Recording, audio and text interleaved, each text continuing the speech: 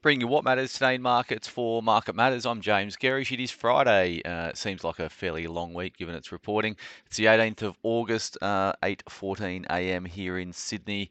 Good morning to you all. Another softer session over in the US market. It's now taking this pullback over in the US stocks to more than 3%. So Dow was down 290 points, 0.84%.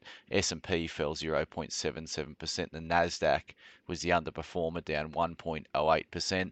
A string of better economic data following on the back of Fed commentary or their minutes from their last decision that showed that interest rate hikes are still well and truly on the table. So this week it's been a string of better employment data, better retail sales, and a bunch of other things that goes some way to support that rhetoric. So perhaps the Fed is not done in terms of interest rates, and that's pushed US bond yields higher through the course of the week.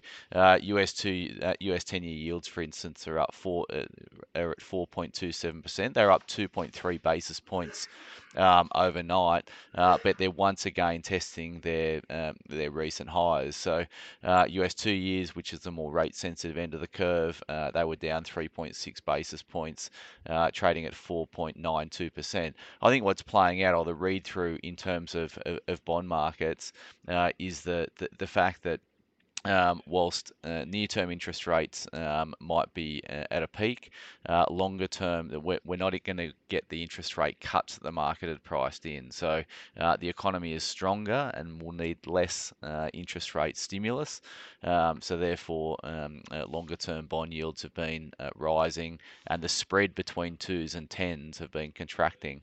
So that has implications for equities, given equities are long-duration assets and priced more off long-term bond yields, particularly long-duration tech stocks. So when US 10-year yields and longer-dated yields move higher, that is a negative read-through for equity market valuations, particularly long valuation securities like technology stocks.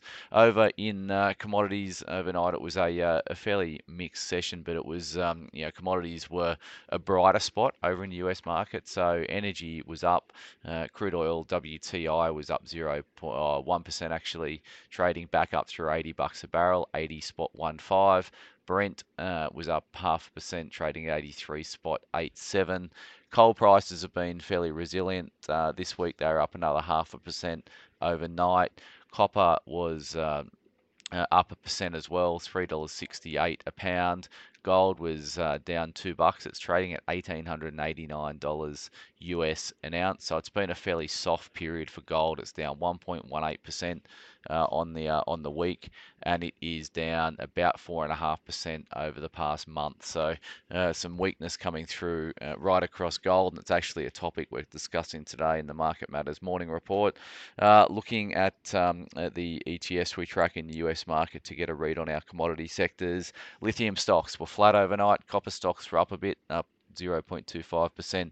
Uranium stocks were down a touch, 0.27%, and golds over in Canada were down 1.15%. Made mention of gold prices being weak, and one of the reasons for that has been the rise in the US dollar. The US dollar index was up 0.3% overnight, trading at 103.57. That put continued pressure on the Aussie dollar. The Aussie dollar is back testing 64 US cents, 64.02 right now for the Aussie dollar. It's down about 1.5% over the last 5 trading sessions, and it's down about 6% over the past month. So the Aussie dollar has really taken it on the chin. That has dragged the commodity companies lower as a consequence of that, although BHP over in the US was higher overnight. So expect some support to come through from the commodity complex here in Australia after what's been a pretty tough week or so in terms of commodities and their price performance. Looking at BHP over the last month, it's down about 8%, so it's been fairly soft, as you can clearly see.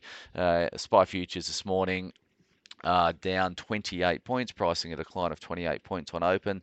That's 0.4%. We fell 49 points yesterday on the ASX, down 0.68%, but we did come a fair way off the morning session lows. So there was some buying the dip around yesterday, which was fairly notable in our market. And obviously, reporting season continues to dominate the fray. Looking at what we've got on the table today from a reporting standpoint, we've got Magellan Financial Group, MFG, Latitude Group Holdings, LFS, Anera Group, EGG, Centuria Capital, CNI, Abacus Storage King, which is the new listing of their Storage King assets, ASK, and we've got Abacus Group, which is ABG. We've got 3P Learning, 3PL, and MyState, MYS. A few moves coming out of brokers following yesterday's results. We've got Beacon Lighting raised to buy at Citi, $2.10 price target. Evolution raised to reduce at CLSA, $3.50 price target. Goodman Group raised to buy at CLSA, 28.04 price target. They, of course, had a good FY23 result. They talked to growth in FY24, slightly below the market, but the market thinks they are in a continual upgrade cycle. They also refocused attention to data centers. IPH cut to hold at Morgan's 890 price target. Aurora cut to hold at Jefferies 385 price target. Sonic Healthcare raised to neutral at Macquarie 32 price target. It's been raised to buy at UBS 36.50 price target. So some more favourable ratings coming out of Macquarie and UBS on Sonic. Super Retail cut to underweight at JP Morgan, 13 price target they reported yesterday, and then Super, they've also been cut to accumulate at CLSA in a $15 price target. Telstra Group cut to hold at Morgan's. They reported results yesterday that were broadly in line for FY23 and guidance for FY24. Slightly higher costs, and they say that they're infrastructure, Infraco, they're not going to realise any sell down of that anytime soon. So that has weighed on Telstra share price yesterday and prompted a downgrade this morning. Looking at economic data to get you across today, what is on the docket today here in Australia? We have nothing of major schedule today from an economic standpoint, so it's all going to be about company reporting. As I said before, we're going to focus on the gold sector in the Market Matters morning report, which will be in your inbox by 9:45 as always. So keep an eye out for that. We look at our views around the respective gold names here in Australia. We own Newcrest in our flagship growth portfolio along with Evolution. Both stocks have been weak in recent times, so some ideas around what we're going to do with those two holdings moving forward.